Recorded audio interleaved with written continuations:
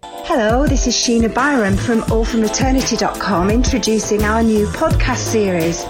In the podcast, I'll be carrying out interviews with maternity workers and childbirth activists, hopefully to stimulate discussion.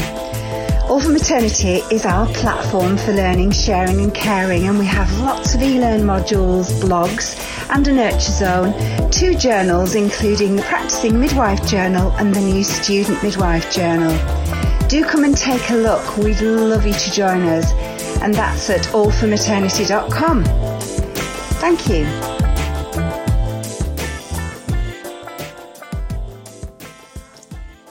Good morning. Good morning, everyone who's listening. It is morning time now, and I'm sat in my living room as usual in Lancashire, and the sun has just started to stream through the window that's in this room, and I actually can't see very well, but I'm just joined this morning by a very special friend, someone who I've only actually met properly in the past 6 months, and she's become a really big part of my life, and her name is Kay King, and she's sat here in my living room because she's on my laptop screen.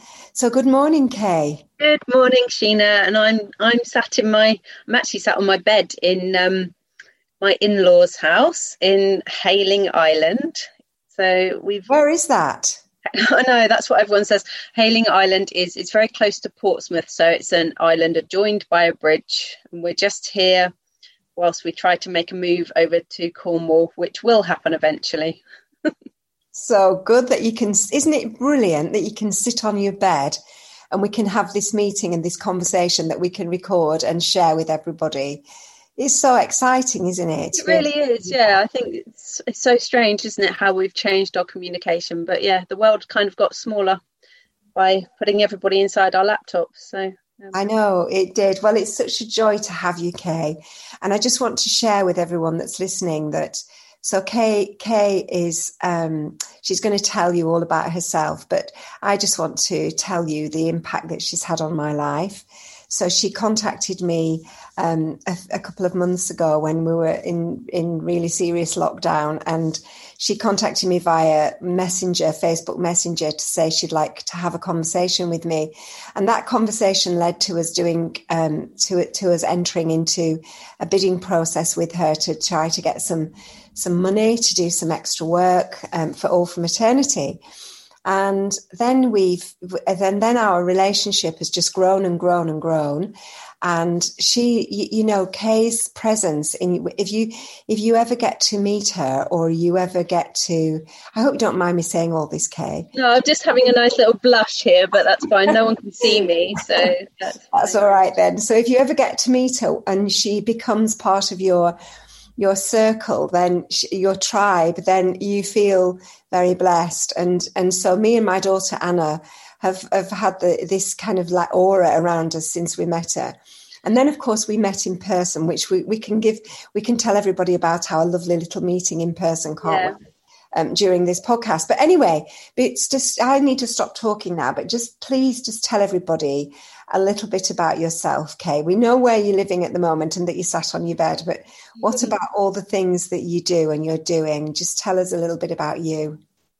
Well, I've got to follow up on that beautiful introduction now. Like I feel the other side of it, so I feel like I've suddenly become friends with my heroes, really, which is really quite incredible for me. So I've been working in maternity as a doula since 2013, and I don't know that I ever really intended for maternity to be my life work. I was at the time working very much in the arts and working in the arts to support people with learning disabilities and dementia, and then I had my children, as is the way in maternity, obviously, when we come to it as mothers ourselves. And at the time, I'd moved over to South Africa, actually, with my daughter, who was 8 months when we moved over there. And I had moved over to take up a job working, running an arts program in a very rural Xhosa village in South Africa. And there I was taking up this dream job with my little family, and suddenly realized, oh my goodness, I've got nobody around me that I know who's going to support me in my mothering. I've just sort of cut myself off from all of my networks. And a beautiful and very inspirational woman who has really informed my journey in maternity, a lady called Karen Clark, who is a midwife. She's a traveling midwife, so she does do births around the world, but her main work is she runs this tiny little place called Bus Fare Babies, which is a birth centre in a rural village called Hamburg in South Africa. And she, for the price of the bus fare to the local hospital, she allows women to have all their antenatal care in this little unit, and she delivers babies there from their hometown.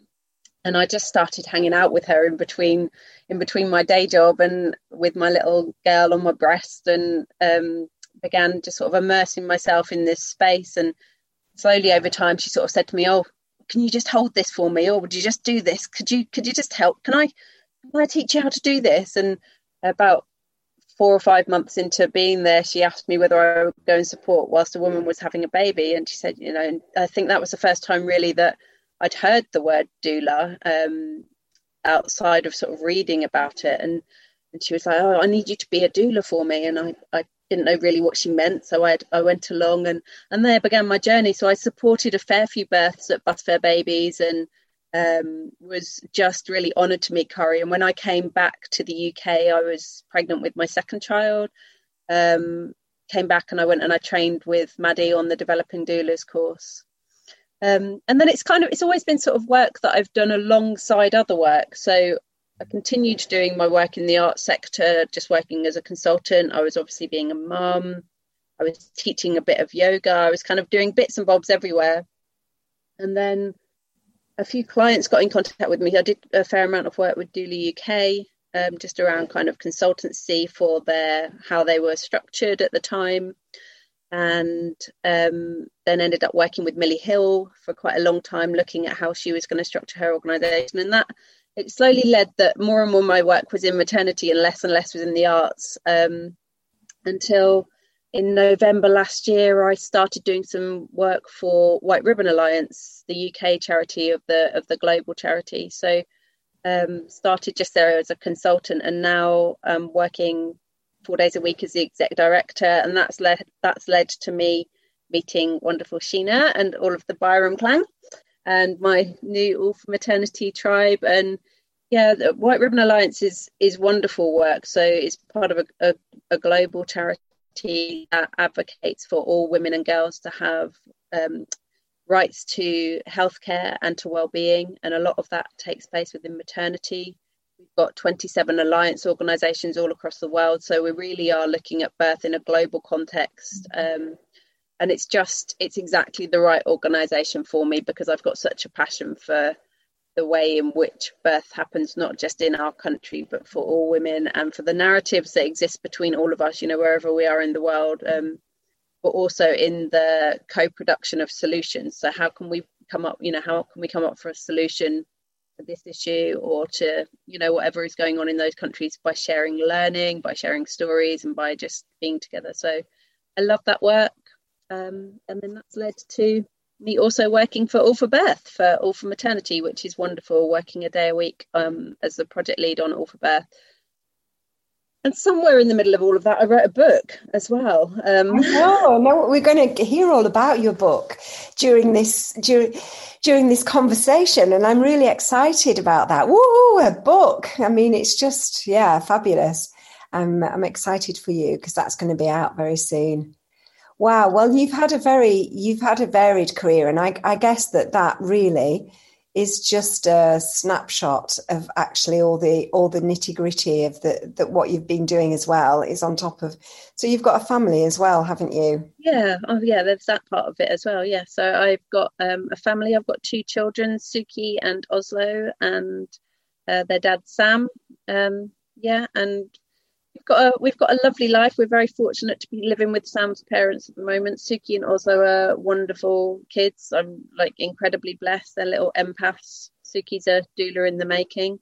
So yeah, we're really blessed, and we're on our way to moving over to Devon, Cornwall. A lot of my family have moved that direction, and Sam's got good friends there, so we're heading that way. And yeah, just really blessed with my family and what they continue to teach me, and that they gave me space to write and work and do all the things that I do. So I know, that's incredible, isn't it? Because it's such, balancing children and doing all that work. It's hard. I mean, it's, you and I know that, don't we? That it's because I now do that with my grandchildren as well. And when women have such sort of passionate sort of journeys, our careers are so involved, aren't they? And so emotional that it's like bringing your children up as well. It's a big thing, isn't it? It's like you need your group around you, don't you? You need everybody around to help.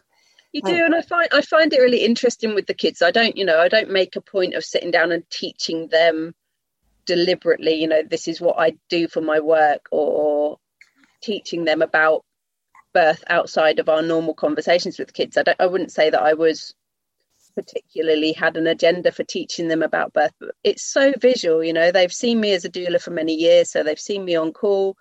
They've as my work has transitioned into supporting more and more people through loss, I've been really emotionally honest with them about what's happened. They've known some of my clients who have lost babies. They've known them as friends, and so that narrative about grief and loss has been very alive in our household. And the opportunity that's given me personally as a mother, just to have that going on as a conversation and have to talk about it at such a young age is a real privilege, And I think I always laugh when my children get school reports back. It's rarely about their huge academic ability, but the teachers always write, they're emotionally intelligent beyond their years, or they're empathic. And I just think, actually, being raised in a household where we have a really strong focus on nonviolent communication and on communicating honestly with our children, and they've seen that whole cycle of life and death happen constantly. And it's a real honour that is part of our family story, really. I'd love to know more about that. So just because I don't know this, so exploring in this podcast is really good, because I'm dying to know a little bit more about. Because I kept thinking to myself, why a book on loss and grief? And tell us about your book and why you became interested, or what led you to be sort of knowledgeable in that area, and also to be able to share it with others. So in terms of writing a book, so tell us about your journey in that area. Sure. So I go into this a little in the introduction in the book, but working in grief was not a deliberate choice for me. It is one that I feel really privileged to be in, but I got a phone call probably sort of 6 months into having trained as a doula, and I'd been to a few births. I was still a mentor doula, and I got a phone call, very tentative call, from a friend saying that she wanted to have a termination, and was that something that I did? She was sort of, do you doula that?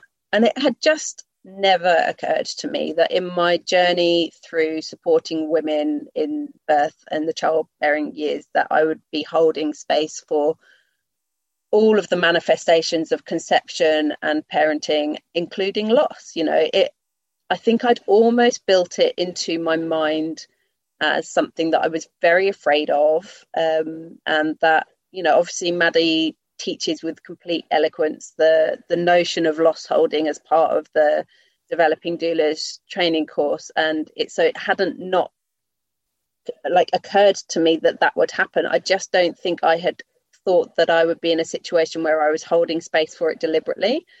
So I've got this phone call from a friend, would you come with me whilst I go through the medical process of my termination? And I went away and had a little think about it, and was like, of course, I'm with woman, that's what I do. Of course I will be with her while she makes this choice, and I will go through all of the motions that I ordinarily would as a doula to hold space for her. And I actually found, really interestingly, that in that space, I was able to step into my role as doula quite differently, more consciously. I think in live births, there's that narrative, isn't there? Whenever people sort of signing up for a doula course or a midwifery course, I love babies, and it's so not about the babies, whilst obviously that's a beautiful outcome of birth and pregnancy. Being a doula and being a midwife is about being with women. And so when you're supporting loss, when there isn't that physicality of the transition into live parenthood, actually it forces us as birth keepers to be so absolutely attentive to the needs of the woman. And is it okay to say that I liked it? That I obviously, it's hard to say that it wasn't a pleasant experience. It's not ever pleasant when somebody is experiencing shock or grief or the end of something that they hoped or expected, or something that they've planned to end. It's never an entirely pleasant thing. However, I think as I've gone through supporting numerous clients and women now through loss-informed birth, I've really come to see the richness and the beauty of being with women in that space. So that kind of led from one birth circumstance to another, really. I began supporting people more deliberately through loss, supporting people as they miscarried at home. Miscarriages at home, when a woman's having an early miscarriage, there's so much lacking information. There's women, it's so common, early miscarriage, that I feel like very little information is given to women about what's going to happen, what they should expect to see, what they might physically experience. And often they're back at home. They don't know how much blood to expect or what they might see as they pass their baby or their loss, however they're defining it. And to be able to doula women through that and bring beauty and space holding in rather than fear suddenly became something I felt able to do. I was surprised that it didn't scare me. It didn't make me feel squeamish. It didn't make me feel like I didn't want to look at it. I just wanted to be there with women while they met their baby or their pregnancy, and then as they met their grief. Yeah, wow. And I suppose what you were doing there is learning all the time, learning and adapting and sort of like trying to meet their needs in a way that was quite authentic, just sort of naturally doing it, because you weren't trained in that sphere. When I say trained, I mean you were trained in holding space, and you were sort of educated to a certain level, but naturally you must have found that it was was it in you, your ability to be able to do that? I think it really was, and that's the part that was I guess is sort of surprising. I had a miscarriage just before I had my daughter, so I got pregnant at the end of 2010, and I miscarried about 14 weeks at home, and my miscarriage was very pragmatic in a lot of ways. I didn't consider it baby loss. I still don't consider it baby loss. And I think that's one of the interesting things that I explore in the book is, these definitions have to come from a place of how you identify yourself. If that baby had come to term, then Suki wouldn't have been born. So it's perhaps a different journey for me in conceptualizing that, because I see that very much as a process that gave me insight into the experience of loss. But I also can then, looking back on my journey through loss, I can go, yeah, but Suki wouldn't be here, so it's potentially, I don't want to quantify it by saying it's easier, one loss and another can't be compared, but it's very different to a woman who has had multiple miscarriages, who is on a conception journey where her loss is just negatively accumulating. My loss was something that led to me having a greater understanding of the process. But certainly, I remember being in my bathroom as I passed my pregnancy and going, I don't know what I'm supposed to physically do with this. I could see pregnancy remains, if that's what we want to call them. I could see the sort of outline of a sat. And I suddenly was sort of sat there going, I've been given no information as to what I'm supposed to do or can do now about this. And that for me has been a really insightful journey in supporting other women to understand that in the midst of this deep sadness, in this heartbreaking time when your journey with pregnancy or with your baby comes to an end, you can still have dignity, and you should still be being treated with respect, and you still have choices that you can make. And any of that unresolved in grief recovery, which I'll talk about in a bit, we talk a lot about unresolved communications. And if I can be present with a woman at a point where she wants to have a communication that potentially could lead to being unresolved in the future, what a blessing to be able to be there and facilitate that time and that space. To make that lost birth a ritual in and of itself is a complete blessing. Yeah, I'm sorry about your miscarriage. And, it's interesting, isn't it, how it affects us all differently. And I had 2 miscarriages between my third child and my fourth. I had 2 losses, and I was like you, I was really pragmatic. I already had children. So, I know that sometimes individuals will say, well, it doesn't matter if you've got other children or not, it's still a loss. But for me, I was kind of thinking, well, there must have been something wrong for this to happen. So I just thought, right, that's, in a way it was the right thing to happen. That's how I dealt with it. And the second time it happened again. And again, I thought, yeah, this mustn't be right. And then of course I had another baby and she was absolutely fine. So I find it fascinating, but I think it's the same with everything in life, that we're all individuals, and the sooner we start to treat each other like as individuals and to give that personalized care based on what that person wants and how that person is feeling is really important, isn't it? And it sounds like you've done some phenomenal work, Kay. And I can tell, by being with you, I can tell by how you are.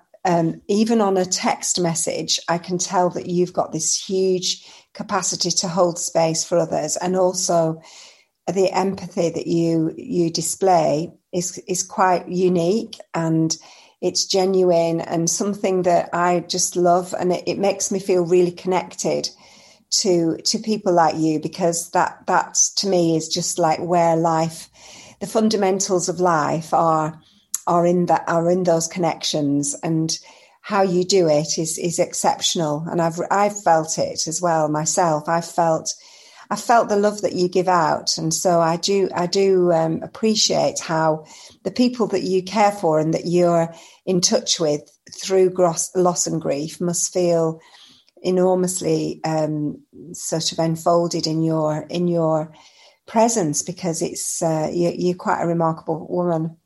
And so how did you then what brought you then to write your book, and tell us about your book? Well, I want to pause and just acknowledge, thank you for sharing about your losses as well. And it's an interesting one. I think, if you're talking about loss and like we both just did, sometimes it's easy to go, I had this loss and I was quite pragmatic about it. But just to acknowledge that you had those losses as well, and just to thank you for sharing that, because yes, you've got other children, and yes, you obviously have such an understanding of birth and the physiology of birth, and that must inform the way in which you look back on all of your stories of loss and birth. But there will have been a moment, probably, for most women, even in the midst of those losses, where they are journeying something very different to what they expected. You see your pregnancy test, or you begin to get your symptoms of your pregnancy, and then you have to alter and shift. So yes, with hindsight we can look back, but there are those moments that we all go through, and it's so silent, it's so unspoken. Yes, it is unspoken and silent, and it could have been that that I was suffering in silence and not saying anything, and there wasn't any support. There wasn't, and even my family were very, I mean, not many people knew, but sort of, oh well, you just get on with life kind of thing. But and I was in a place where I could do that, but I absolutely acknowledge that not everybody feels like that. And it was very early for me. It was an early pregnancy loss, 2 early pregnancy losses, very early. Not that matters, but it still, it made a difference to me that it was very early. But I've had other losses in my life that have,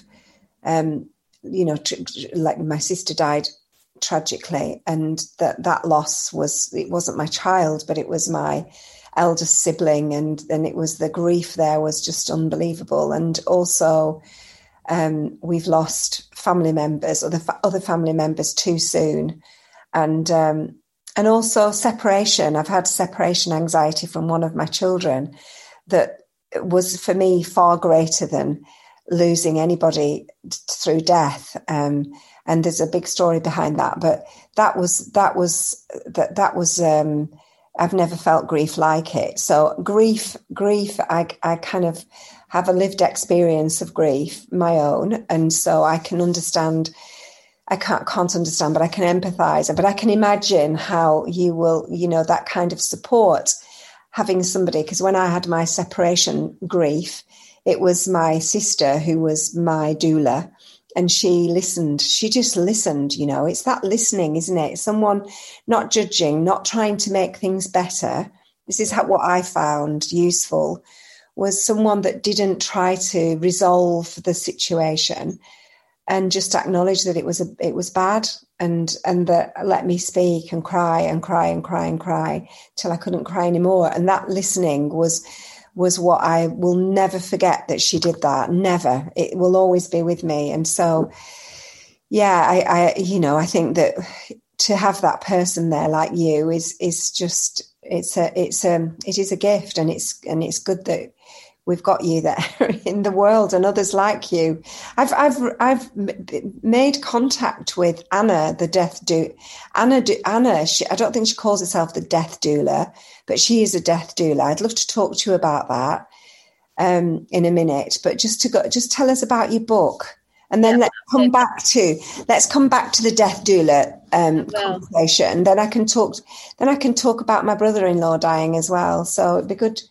Just tell us about a lot in what you've just said that would, that I would love to explore more. So many, the book has actually brought me to having such a deeper understanding and appreciation for grief as a subject. And I would say in many ways that is what the book is about. So the book came about quite interestingly. I have a very dear friend who is also a client who I was supporting with what we all assumed would be a normal home live birth a couple of years ago.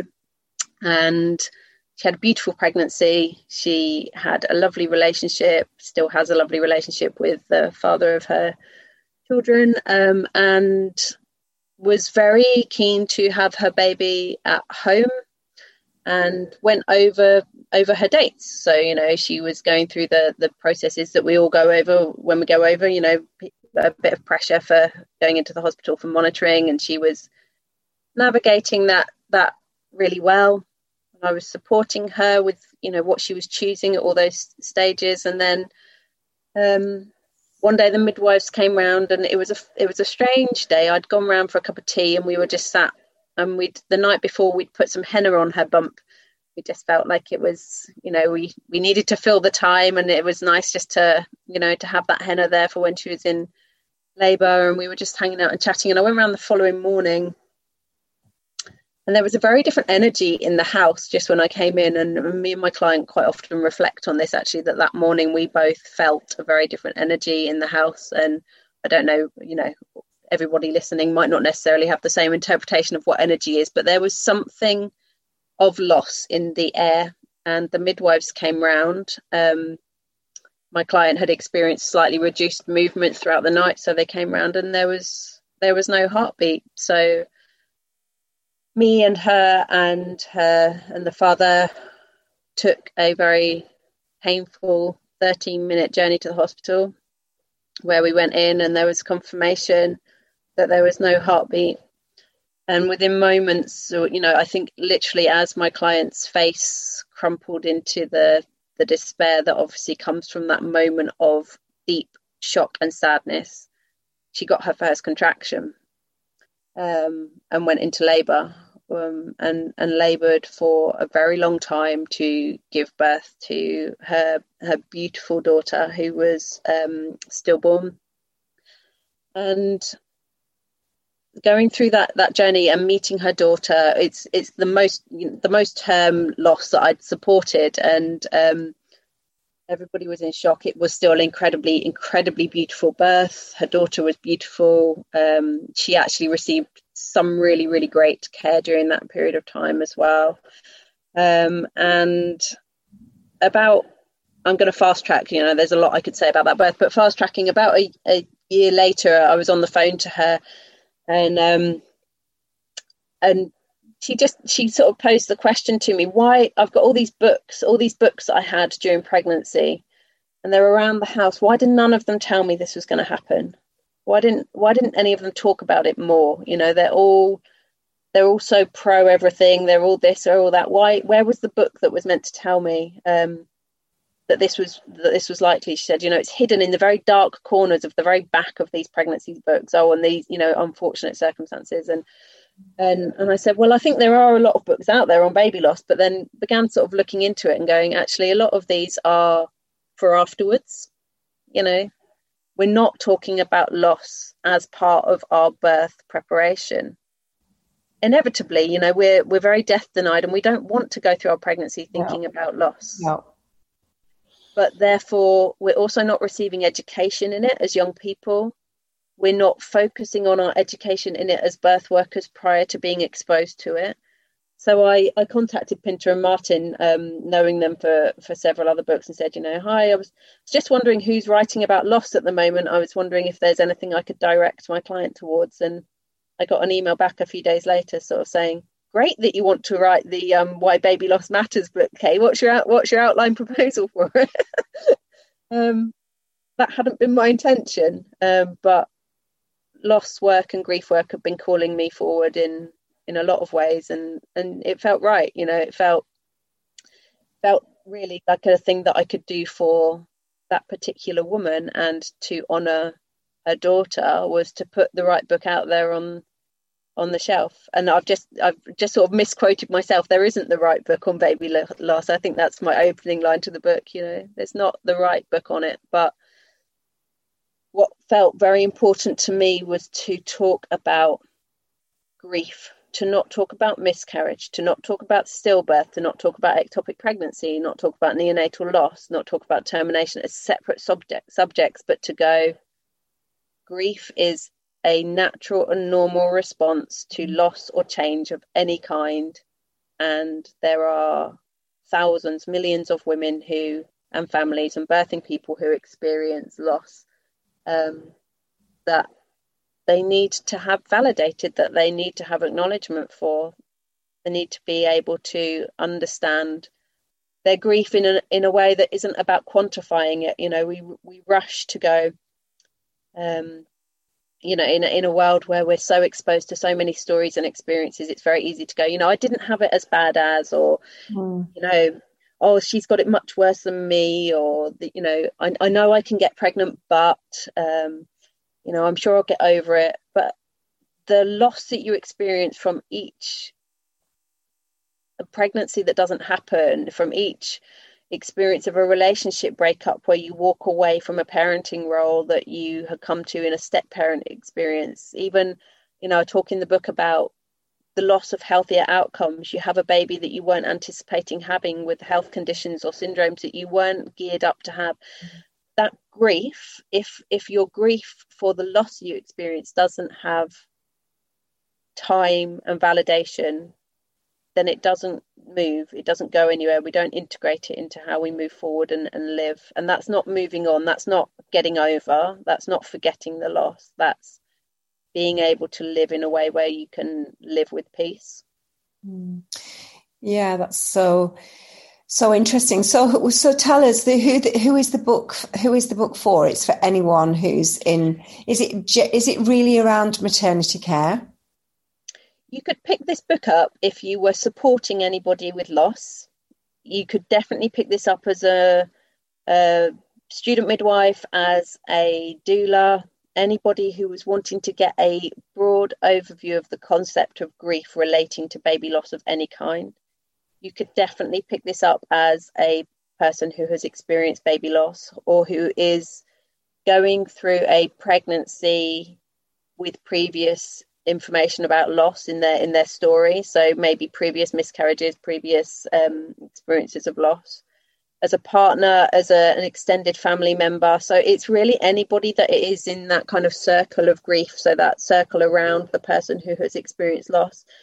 I think you could also pick this up as a feminist, or as a social birth activist, somebody who was interested in understanding some of the circumstances of baby loss that are not okay, that aren't natural happenings, that are because of the way that society is based. I touch with the beautiful insight from both Elsie Gale and Nava Carmen on the insights into infertility loss, and into the way in which communities of people who are from minority ethnic groups, or from areas where systemic racism impacts on the outcomes that they have in relation to loss. Both that sort of I added into the book because I feel very strongly that there are circumstances of loss that are not okay. And, loss is never okay. But where there is something that could have been changed within a system of care or within a societal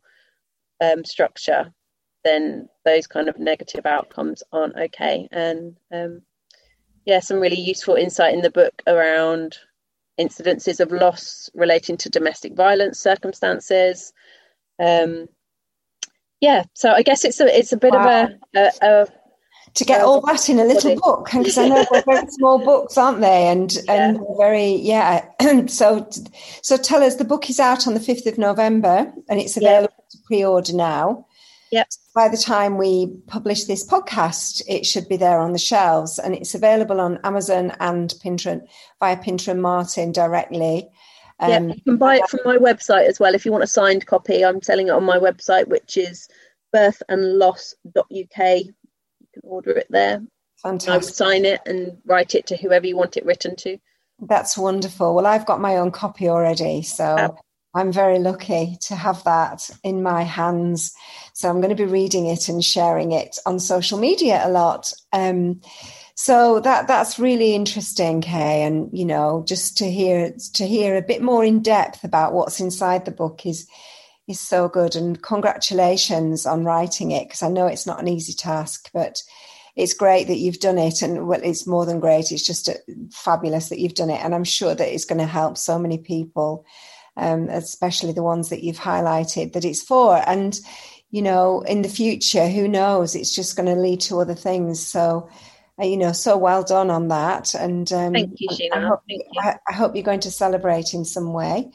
I'm sure I will. Yeah, I think it's funny. People keep sort of saying, what you must be so happy that the book's come out. I do feel proud. I feel proud that it's been, that it's happened. But I think the main thing is I feel so privileged. This book took me to having 190 conversations with women experiencing loss. It led to me supporting numerous women through their loss experiences during lockdown and during COVID, because they just were reaching out to me in response to the book, but they were actually still right in the throes of their loss. And what an honor to have heard all of those stories, to have the generosity of insight of all of these women and families. And it feels like a privilege, and so what I'll do to celebrate, I'll probably sit and look at typos.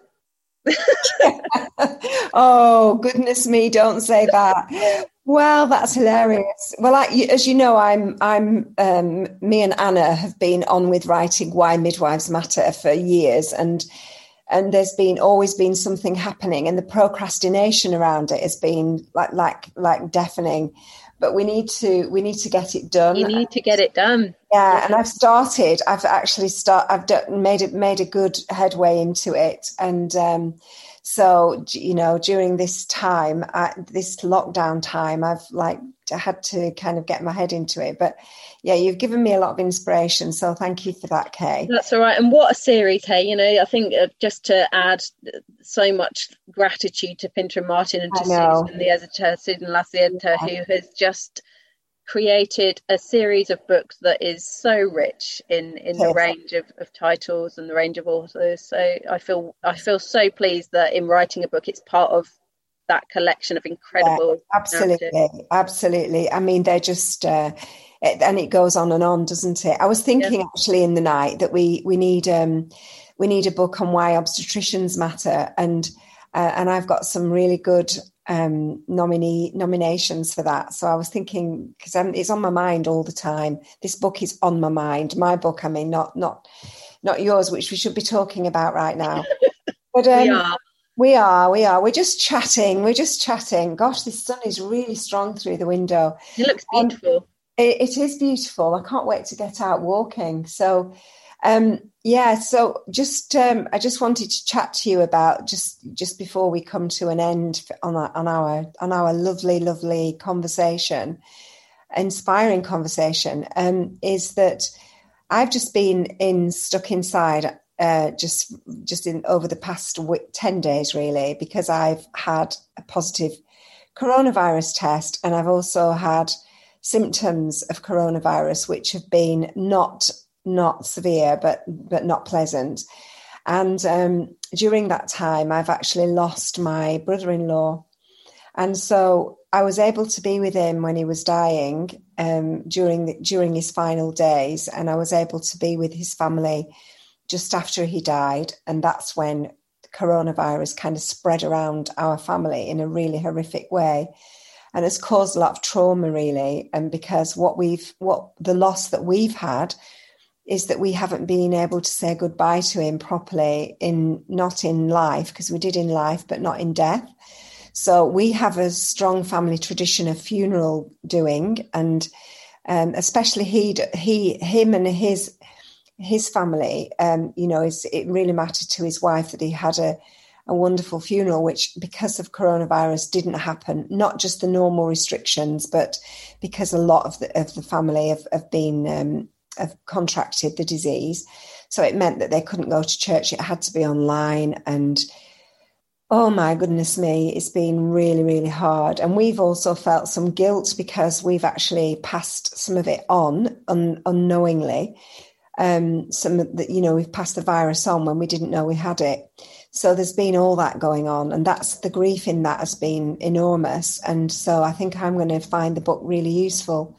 But what I wanted to share with the listeners was this incredible thing this incredible experience that we had. When my brother-in-law died, he had a really, really good death. So it was good. It was sad, but it wasn't bad. It was exceptionally loving, because he knew he was dying. He was very peaceful up to a point, but then all his family were around him to say goodbye, and his final breaths were with everybody there in his home. So in comparison to how some individuals are experiencing death during COVID is so different. And the reason why I wanted to talk to you about it was because at the same time, I've been helping my friend's daughter to decide where to have a baby. This is all running in parallel. So whilst my brother-in-law was dying at home, she was deciding. This is months and months. She was making a decision. First baby, where to have a baby, and she ended up having a home birth with her mother and her husband with her. Now, if she'd have had a baby in hospital or been separated from her loved ones, it could have been a very different experience. She's had an amazing experience. So we've had this good death, this really empowering death and this really empowering birth experience together. And I've not known how to express these feelings of gratitude to, you know, and you know as well as I do, when you see something work really well and you see how beautiful it can be. But of course, not everybody has that, do they? And imagine, when I keep thinking about my brother-in-law's death, how different it could have been if he was in hospital and had restricted visiting and separate from all those loved ones. And then I've since then I've been talking to quite a few of my friends who know people that have had those kind of terrible, terrible deaths. So how do you ever get over that? Do you know, I wonder how you ever get over because I've been sad about not being at my brother-in-law's funeral, but at least I was there when he was getting ready to die. And so I have all those memories.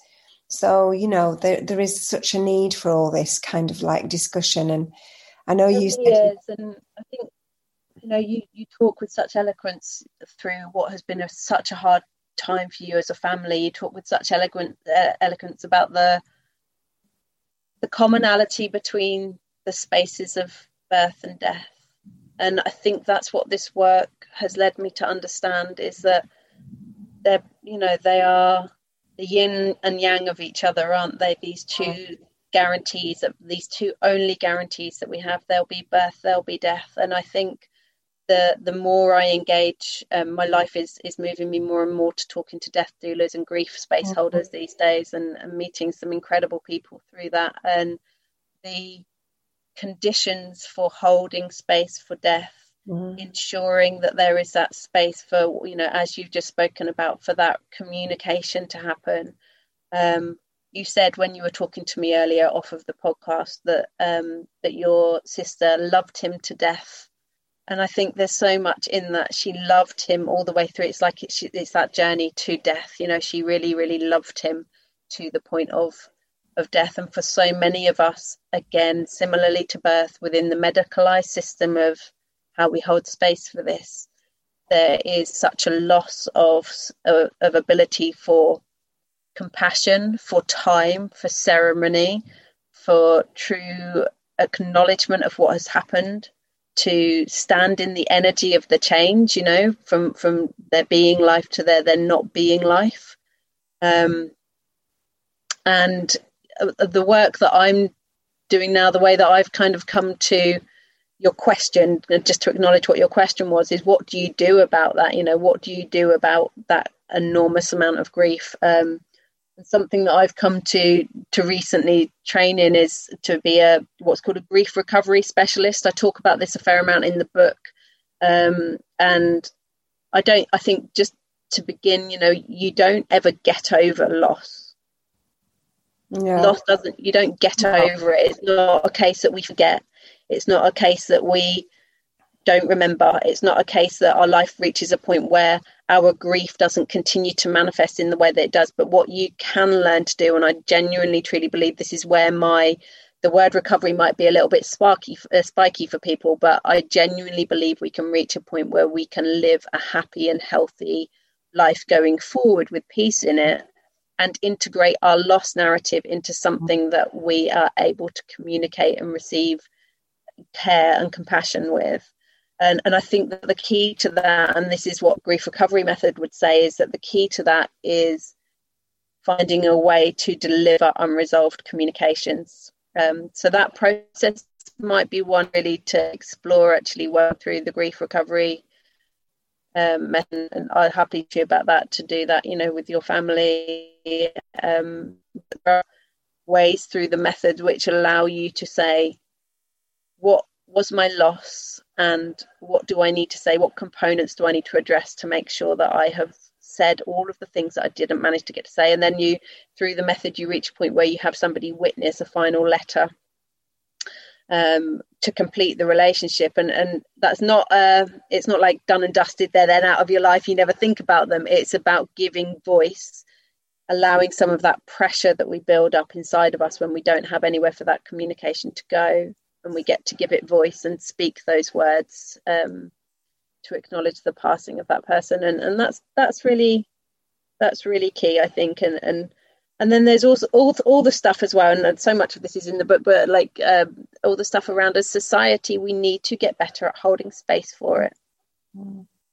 At being able to not try to move people away, not try to fix people, not try to get people to hide their loss, not get people to be strong, but just be with the energy that is being sad or being lonely or whatever is manifesting, and to have more compassion for each other, exactly the same as we need to do for new mothers, exactly, all the things we need to do to integrate holding motherhood more carefully is the same that we need to be doing for holding loss and holding grief. Wonderful.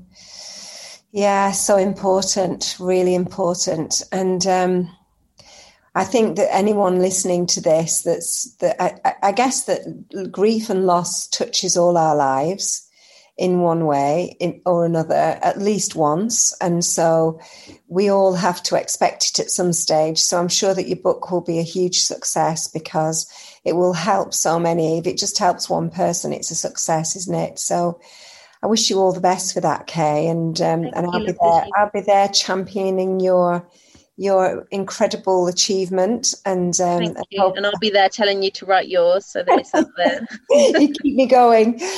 Well, I think we need to maybe finish now, because I've got a little granddaughter who's anticipating coming to spend some time with me this afternoon after not seeing me for a while. And she's been horse riding last night, and I know she'll want to tell me all about it. And I've still got lots of emailing to do and things, and I'm sure you've got a busy day ahead. But yeah, it's been wonderful to take this pause and talk to you. Thank you. It has. It's been incredible. Thank you, Kay. And I hope very soon that I'm going to be seeing you and able to give you a big hug. We need a hug.